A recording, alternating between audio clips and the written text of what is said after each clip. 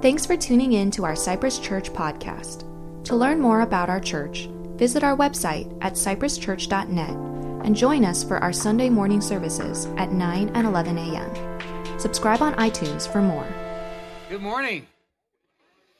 Happy day, or happy weekend after Easter, I guess it is. My name is Mike, one of the pastors here. Welcome to you online. Glad you could be here. Many of you, you know me, but my wife and I, Christy, she was the one singing in the middle here. We have 6 grandchildren that are there. Actually 7, one in heaven, but these are our 6 grandchildren. Actually, we have one on the way. Yeah, yay! Bring them on.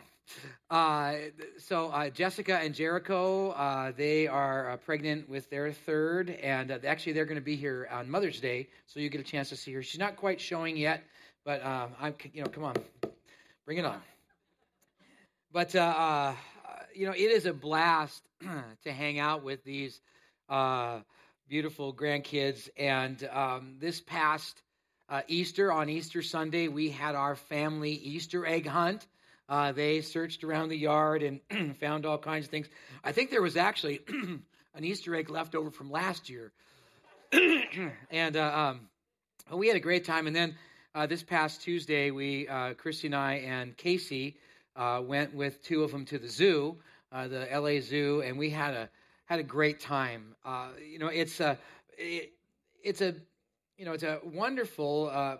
But what's interesting is, again, we get to watch little ones grow up and be part of their development, and it's interesting how they want to do things they can't quite do yet. When we were in the LA Zoo, pushing Gunner along in a stroller, Knox would stand up. He's the older one. And so he got to see everything. He was just high enough to see over the rail, to see the zebras and the lions and all that kind of stuff. And poor little Gunner, he's just at eye level. And if he even stood up, he still couldn't see over that. And so what he does is he just has this way to let you know he needs something. He just, he just screams out for no, we can't, he's so frustrated he can't see. And so he screams out, and after he's done screaming a little bit, he realizes that he just needs to ask for help. So he looks to one of us adults, and he kind of holds his arm up. So we pick him up, and he goes, oh, and he's seeing all the different things around, and he's loving it. And, it's wonderful to see that, to lift him up and encourage him in that way. But also sometimes our little darlings do things they're not supposed to do. Yeah, they're little ninjas, and they just can't seem to help themselves. Like, really, just this last weekend, and at the egg hunt, they, all was done. We're playing out in the yard, and we got these big beach balls, and they're playing them around. So I just decide I'm going to, tell them, hey guys, don't hit it over into the neighbor's yard. And lo and behold, one purposely does it, just bashes it over there. Of course, the others tell on him. And so, when I went out there and I said, what? What's going on? And he said to me, Papa, when you said don't, I really wanted to, so I did. I'm sorry. At least he's honest, right? He didn't try to blame it on one of his other cousins, because they were all like, no, he did it. I replied, okay, next time when you feel like, doing that, remember what Papa said. Don't throw it over in the other, in our neighbor's yard. So, we got out the Frisbees. And he grabbed that Frisbee, and I could just see his thoughts as he looked over. I looked at him very firmly, I got my eye on you. And don't do that. And, of course, they then went and played fine later and had a great time. But Christy told me that he was actually hucking the eggs over in the neighbor's yard as well. And good thing he can't throw very well yet. But these interactions with my grandkids are not too far off where we are in faith. You see, there's much we want to experience with God, a depth in that relationship with Him, having that godly character built in our life and being spiritually wise. But we need a help and guidance and to be lifted up to what that next level of faith is, because we can't seem to see it. And if we're honest, we don't always want to live the life God's way. We intellectually get that we're free from sin's power, and yet we act out anyways. Sometimes we win the battle of temptation, and sometimes we don't. And it's frustrating because we feel guilty, we feel defeated, and sometimes we even can feel like, forget the whole faith thing, or even worse, we can just coast, not trying because we don't want to fall again, and we choose to just simply exist one Sunday after another, and sometime we're hopeful maybe something will hit us. But if you've ever felt frustrated with your spiritual growth or even discouraged, you continue to mess up, you're not alone. Not only the person next to you struggles the same way, but the Apostle Paul, the great influencer of Christianity besides Jesus, felt that way. And in Romans chapter 7, verses 1 to 25, Paul gives hope to this internal fight with sin. For though we are free from sin's results, the battle still rages. But there is help and there is hope. For being vulnerable with Jesus gives flight to faith through sin's battle within. And so this morning, we're going to, as Victor said, we're going to get back into our study through the Bible book of Romans as we explore now Romans chapter 7, verses 1 to 25, giving us a strategy to battling the sin within. The strategy is grasping our freedom and awareness of the fight and winning the flight of victory, because there is hope and there is help. For being vulnerable with Jesus gives flight to faith through sin's battle within. So before we get started, if you wouldn't mind setting your Bible aside and just standing up for a second, let's pray and ask God to encourage us in this. And I really believe God has something specific for you in this today. Father, thank you. Thank you for the way that your word is such truth to us. And Lord, as we seek to delve into Paul's thoughts, and Lord, we need to lean in and help us to do that and glean from what he has to say for us, because there's some good things here. And Lord, may, Holy Spirit, you work in our hearts and minds to have us walk away with some important things today. Lord, I know you did that in the first service, and you'll do this in this one as well. So bless this time. Encourage us and challenge us in our own faith, we pray in Jesus' name. Amen. You may have a seat. I encourage you to take out of the worship folder that Victor alluded to, and inside there's that card. We'd love a prayer request on you. There's some other announcements in there, and also there's inside of there's an outline. Looks like this, and it's there's some blanks to fill in. The blanks will be up on the screen. I encourage you to look at those, take some notes. I also want to encourage you to, at the end of the service, as you go through these double doors here and turn left, there is a study guide that you can get that has all the answers to fill in the blanks, some of the extra verses, but I added a few more from last service, so I'll give those to you as well. But and some great questions to study on your own, and also many of our life groups or small groups do that. If you're online, all of this stuff is clicked somewhere around you, and you can get to the outline and even to the Bible verses and all of that if you would like to do that. So take your Bibles, if you would, and open up to the Bible book of Romans. If you don't have a Bible with you, our amazing ushers would have Bibles in their hands. They're walking down the aisle right now. If you want to borrow one, just wave at them. They'll be happy to give you a loaner. You can use it and then leave it at your seat for the next Sunday, and it'll be great. We're looking in Romans chapter 7, and it's right after chapter 6. It kind of works that way. So let's look at this strategy to battle the sin within as we're first challenged to grasp our freedom. Now, in Romans chapter 6, which we studied a few weeks ago, Paul was clear for those who by faith believe in Jesus as their Savior. It's coming to the understanding that, yes, we're sinful. And if you've been studying with us a lot with Romans, Paul, he just deep dives into that, does not hesitate to call us sinful all the way through, because we are. And in all of humanity, it's part of our DNA. It's an unfortunate reality of being human. We're sinful. And that sinful holds us back from relationship with God, holds us back from being who God created us to be, and keeps us out of heaven. And we need to be saved from that. And we can't do it on our own. So God provides for us a Savior. And we got so excited at Easter time celebrating what Christ had done. And so the fact that he is our Savior, when we need to understand that intellectually, but also come to the place where we believe. And you saw many people, if you came Easter Sunday, of people being baptized, expressing their belief, saying, I believe in Jesus as my Savior. And many of you have come to that place, and that's awesome. And when we come to that place of belief, we are free from sin's ultimate consequences and outcomes. And we are free to know God. We are free to live out our God-given purpose and free to enter into heaven when that day comes. Romans 6, verse 7 says, for the one who has died has been set free from sin. To die to sin is what happens when we believe what Jesus did. And so, like I said, just last Sunday, we were celebrating Easter. And Easter is not just Easter Sunday, because a lot happened during that week in Easter. And what's really important is Good Friday.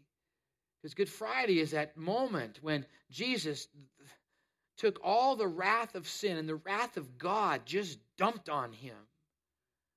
I mean, through beatings and scourgings, and hung on a cross to die. And he did that for you and for me. And he took our sin upon him, and he paid sin's debt. Because we live in debt of sin because of that. He took our shame, because sin is shameful, and he took our shame upon him as he hung naked on that cross. And he defeated the enemy because he didn't stay dead. He was in that grave Friday, Saturday, and an early Sunday morning. He just bust out of that tomb. And he is alive today, giving that exclamation point that all he taught, that he is our Savior, that he took our sin, he took our shame, he defeated death. Right there, that example. And we can trust in that he is the sacrifice, the atoning sacrifice of our sin. Romans 6:6 put it this way. And we knew that our old self was crucified with him, that's Jesus, in order that the body of sin might be brought to nothing, so that we would no longer be enslaved to sin. So we're free. And yes, we need to grasp that reality that we are free. But it's difficult to live free. Now, we're going to talk more about that next week as we talk about living in the Spirit from Romans chapter 8. But we need to grasp the fact that we're free to make new choices. Paul says this, that we are released from sin to thrive. And he says this, let's look now at Romans chapter 7, verse 1.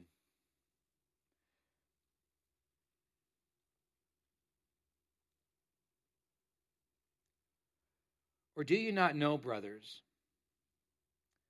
I am speaking to those who know the law, that the law is binding on a person only as long as he lives. Now, when Paul is talking about the law, he's talking about the Mosaic law, the law that God gave to Moses on Mount Sinai, the 10 Commandments. Some of you saw the TV movie version of the 10 Commandments of Charlton Heston, and his hair is all blown back, and 10 Commandments. God, I don't think it quite happened that way.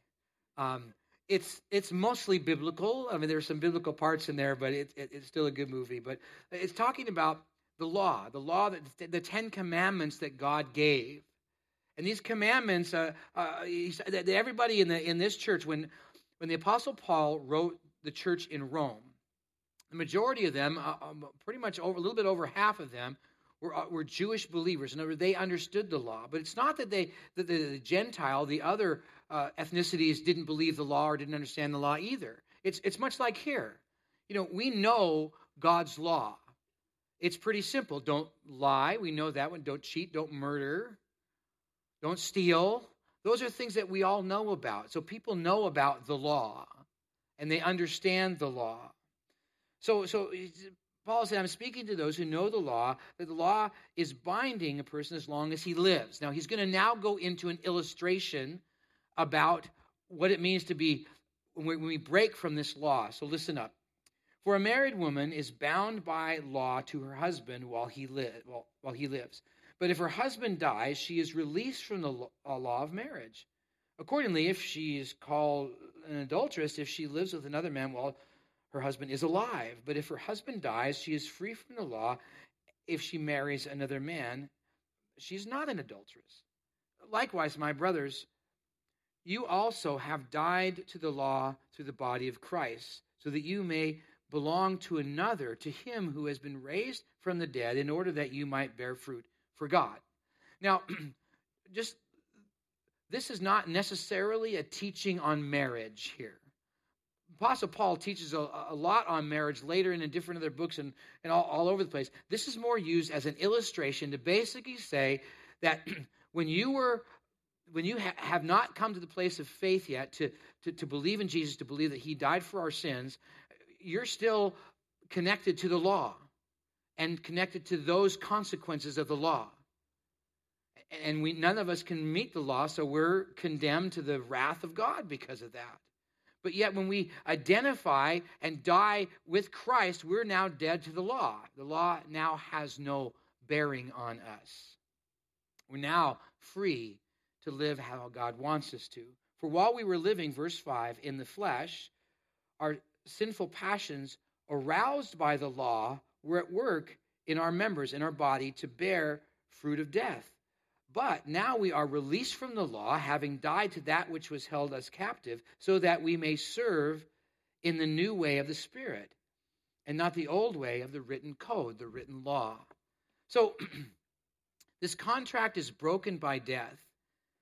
And like I said, there's other biblical teaching on marriage, so don't get caught up in the do's and don'ts on marriage with this. But see, we, just like a person is released from the contract of marriage when the other has died, so we are released from the consequences of sin when we believe in Jesus, sharing in his death. A belief that we have died to sin and now can thrive in relationship with Christ, connected to God, growing in faith. And since we have died to sin, serve now a new way of life, to see the fruit of the Spirit in our life. Write down Galatians chapter 5. Verses 22 to 23. It's the verse that talks about the fruit of the Spirit. The fruit of the Spirit is love, joy, peace, patience, kindness, goodness, gentleness, faithfulness, and self-control. And what happens when we come to faith in Christ and believe now in Jesus, having died with him, now we have the freedom to begin to develop these aspects of the fruit of the Spirit in life, this godly character. Yes, the law was a teacher to us. Galatians 5, as he writes down again, Galatians chapter 3, verse 24, talks about how the law is a teacher. And it's to teach us not only to teach us that we're sinful, but also to teach us to know about God and his character and to survive in life. So the question now is the law bad? The answer is no. And this freedom from sin does not give us immunity from the rules. Let's read on. Now, verse 7. What then shall we say? That the law is sin? By no means. Yet if it had not been for the law, I would not have known sin. You know, the boys were out there having a great time in the backyard with the beach ball. And until I said, don't hit it over into the neighbor's yard, they didn't even think about hitting it in the neighbor's yard. It was only when the rule came down, now I want to do it. I would not have known for sin, for I would have not known what it is to covet if the law had not said, you shall not covet. But sin seized the opportunity through the commandment, produced in me all kinds of covetousness.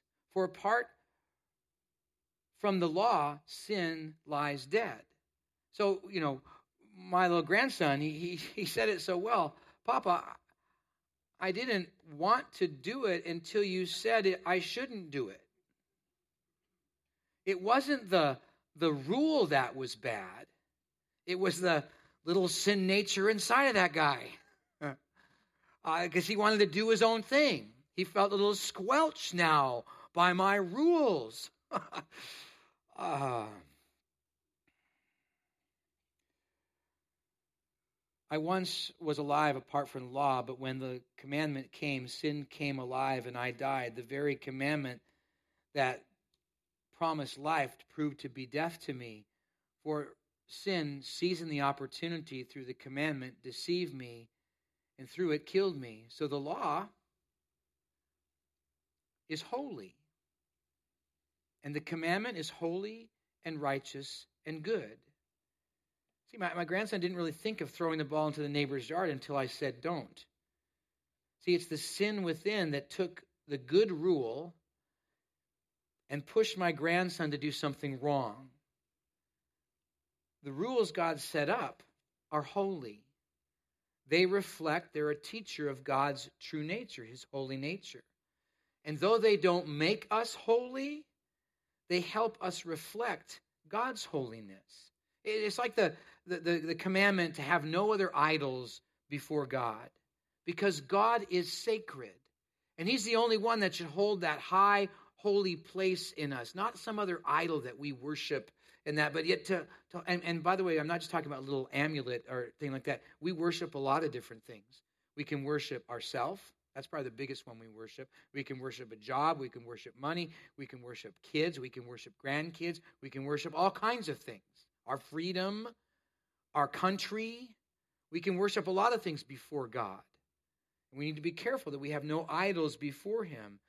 For when he is in that holy place, and only him in that holy place, life aligns. If you want another verse to write down with that, write down Matthew chapter 6, verse 33 and 34, to seek first the kingdom of God.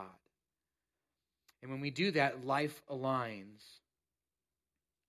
See, the law is holy, but the law is also righteous. It reflects God's righteousness. Though they don't make us righteous, only Jesus does. When we follow the rules, we are right and act justly. Like the commandment to not lie or bear false witness. Because God is truth. And we want to reflect his truth by being truthful. And he is perfect and the example of rightness. And when we are honest, it builds community. You know, one of the issues that fractures most any relationship is the lack of trust. Because we're not honest. And we lie. And we bear false witness. So it builds community. And so the law is righteous. It's holy, but it's also good. It reflects God's goodness. And though that it doesn't make us good, the actions are good for us and all of humanity. It's like the rule to not covet, to not be so taken by want that we are just incessant to fill our own wants. Because it takes away from the goodness to God that he is enough. And will supply all of our needs. Because if we do not curb the want, we will never be satisfied, never content, never at peace.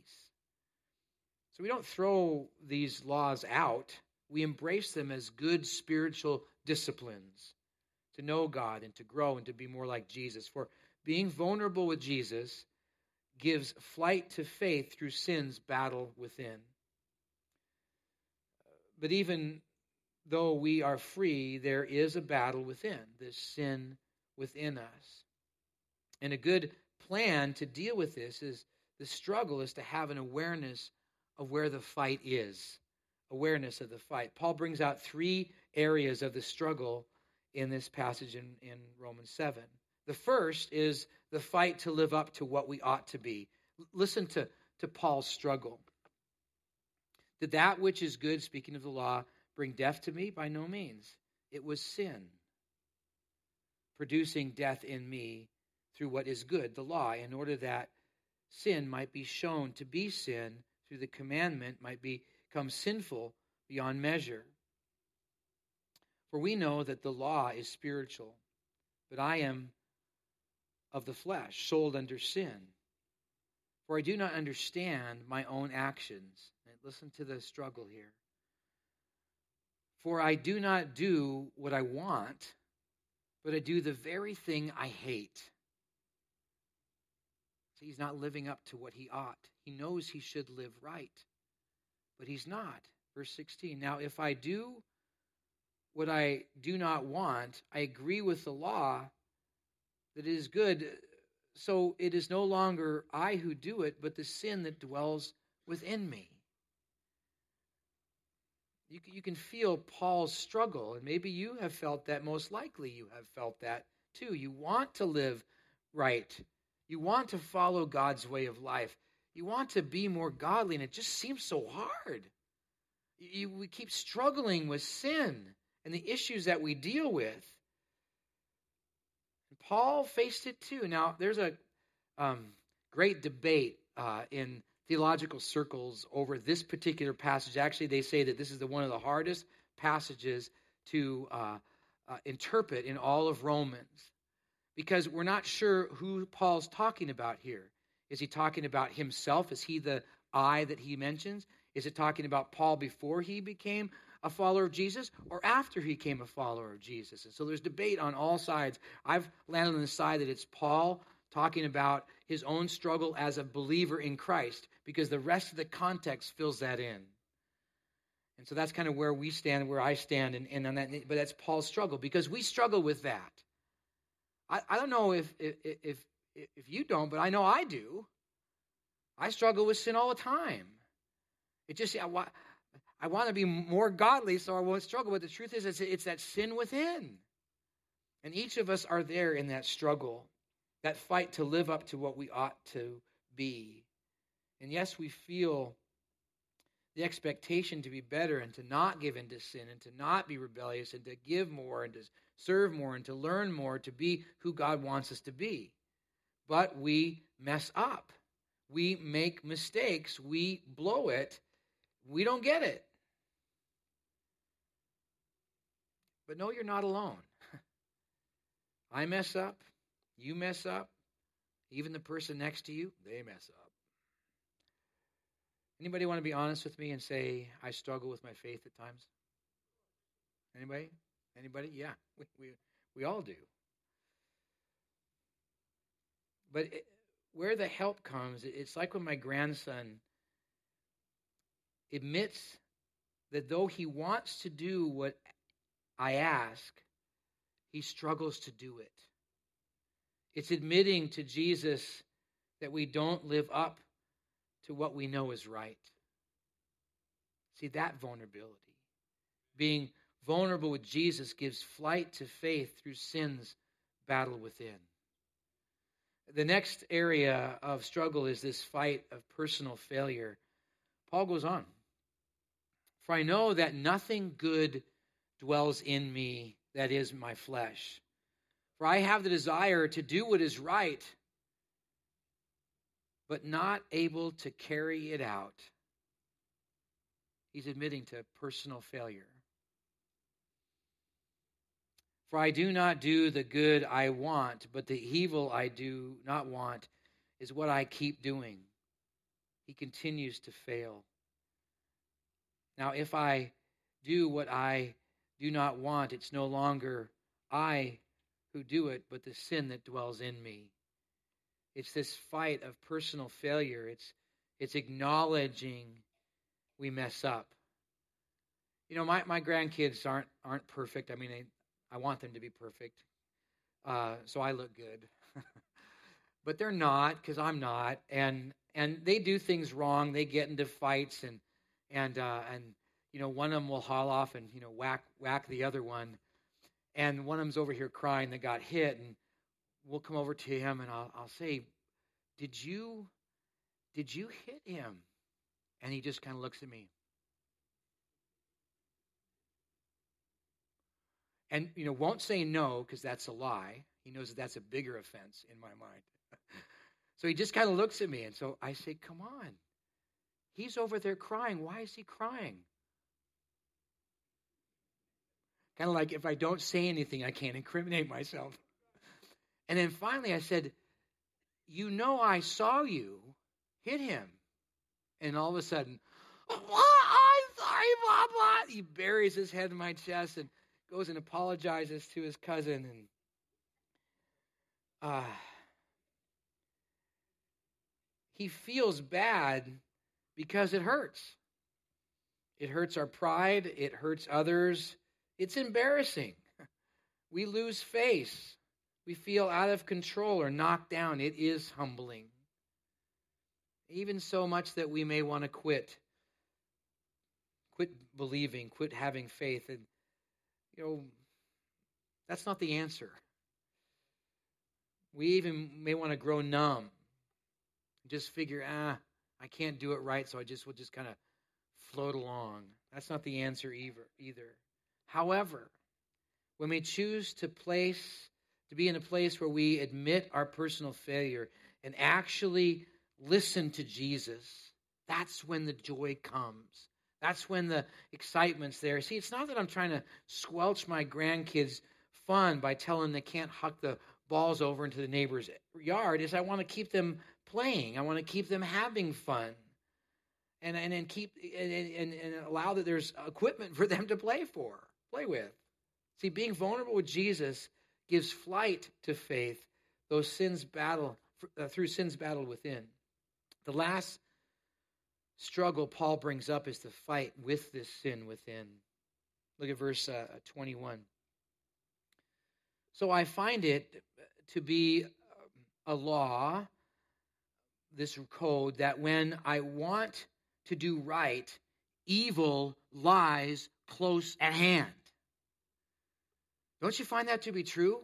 You have a wonderful time. You hear a really rousing message, and you're cut to the quick, and God wants to do something with you, whether it's at a camp or on the radio or certainly here at church. And you're challenged with God, and all of a sudden it's like you get out of church, and man, it's just like evil is just like crouching at the door. It lies close at hand. I can't tell you how many students that have come back from camp making these incredible decisions for God, and they hit the soil here, and bam, they're tempted and pulled off, and evil is close at hand. Verse 22, for I delight in the law of God in my inner being, but I see my members, my body, another law waging war against the law of my mind and making me captive to the law of sin that dwells in my body and my members. Wretched man that I am, who will deliver me from this body of death? Jesus will. But you can see that fight with the sin within. Yes, we are free from sin and its consequences. But sin still can influence us. We can still lie and cheat and steal and have idols and commit adultery and more. And when we mess up, we feel powerless. I don't know if you've messed up big. I know I have. And there are times that I feel so ashamed. Like I remember one time when I was in high school. I was a fairly new believer, and I was dating a wonderful Christian girl, and we were, had a great relationship. And I don't know what happened. I got lured away, and I started cheating on her with another girl who just happened to be my best friend's girlfriend. Yeah, that gets worse. His mom had just died a few months before that. And it gets worse. It all came out at a big dance. I talk about shame. Here I was supposed to be this big, Christian, an example of Christ. I was a leader in my youth group. And I lost my testimony. I lost my testimony with my friends. I lost my testimony with teachers I had been trying to reach out to. My youth pastor benched me from leadership. It was awful. I was helpless before Christ. And just like my grandson lifts up his arms for me to help, I had to do the same with Jesus because there was no way out of this. But see, being vulnerable with Jesus gives fight to faith through sin's battle within. So where is your fight? Are you struggling to live as you ought? Have you experienced personal failure? Are you fighting with the sin within? Paul now gives us the strategy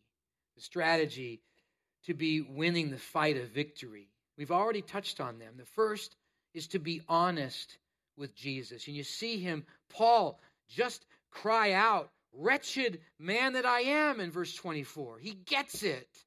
He's honest with Jesus. It's honestly admitting that we're not perfect and in need of help.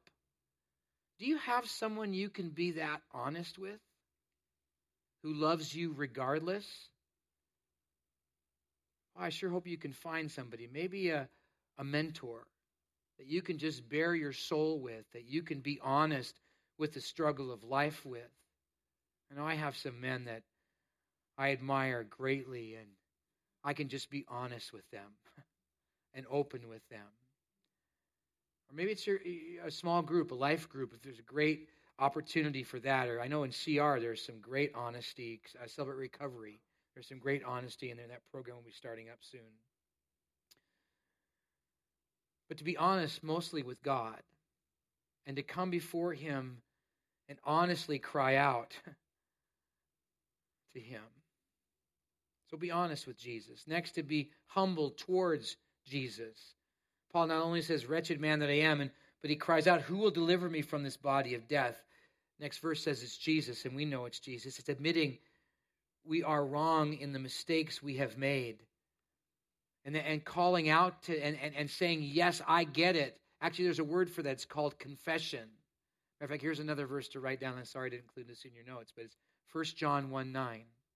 If we confess our sin, he's faithful and just to forgive us of our sins and to cleanse us from all unrighteousness. It's that letting loose, that confession. You know, when my grandkids finally come to that point, you know, they won't admit, just like I said, and finally they break. And they say, "Yes, I blew it." Boy, there's such relief that flows over their body. Same with us. We finally can come before God and confess the things that we're dealing with. When was the last time you grieved your sin? And lastly, not only are we to be honest with Jesus and to be humble towards Jesus, but to be helpless before Jesus. Verse 25, "Thanks be to God through Jesus Christ our Lord. So then I myself serve the law of God with my mind, but with my flesh I serve the law of sin." See, Paul can't do both. And he is helpless because this battle rages in his mind that serves God, but in his flesh that serves sin. Jesus is our only hope. And is throwing our arms up to him and saying, "Help me. Guide me. I submit to your control and your lead of my life."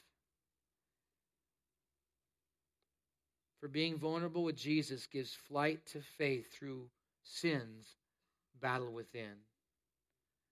So where are you? Yes, we are to be grasping our freedom, released from sin to thrive and not living in immunity from rules, but to have that awareness of the fight, the fight to live up to what we ought, the fight of personal failure, the fight of the sin within. But are we at that winning place of winning the flight of victory? What do you need to be honest with Jesus about? Are you willing to be humble towards Jesus? Are you at a place where you're willing to be helpless before Jesus? This morning, I just want to do something a little different. I'm going to ask our worship team to come up and get ready to lead us in song. But I want to end our time in a time of reflection like we normally do, but we normally have people pray, and I'm going to ask those who are pastors and our elders and our prayer team members, they're going to take places, but mostly on the sides, on this side and the side on this side. I'm going to leave this space open. And if you feel so led, and this takes a lot of bravery and a lot of honesty and a lot of humility, but if you feel so led as you are talking to take some time to come before and make this like an altar before God and just come and to stand and to pray and just pray out your confession, pray out your struggle with God, to pray out just in thanks for God to being your Lord and Savior, then you come. I'm going to ask you all stand, if you wouldn't mind standing. And as this song is being played and sung, sure, you can come along and get prayer to some of our prayer team members here and that. But if you would like to just, as a visual to God, to walk forward and just, you can stay and pray here for a minute, then send back to your seat, that'd be great. I just want to give you that opportunity. If no one comes, that's fine. If everybody comes, that's fine. It's not about who comes, it's about you. But certainly, do some business with God. Be honest with Jesus. Be humble towards Jesus. And be helpless before Jesus. Let the words of this song resonate and call you to action. Father God, thank you. Thank you for just Paul's honesty here, Lord.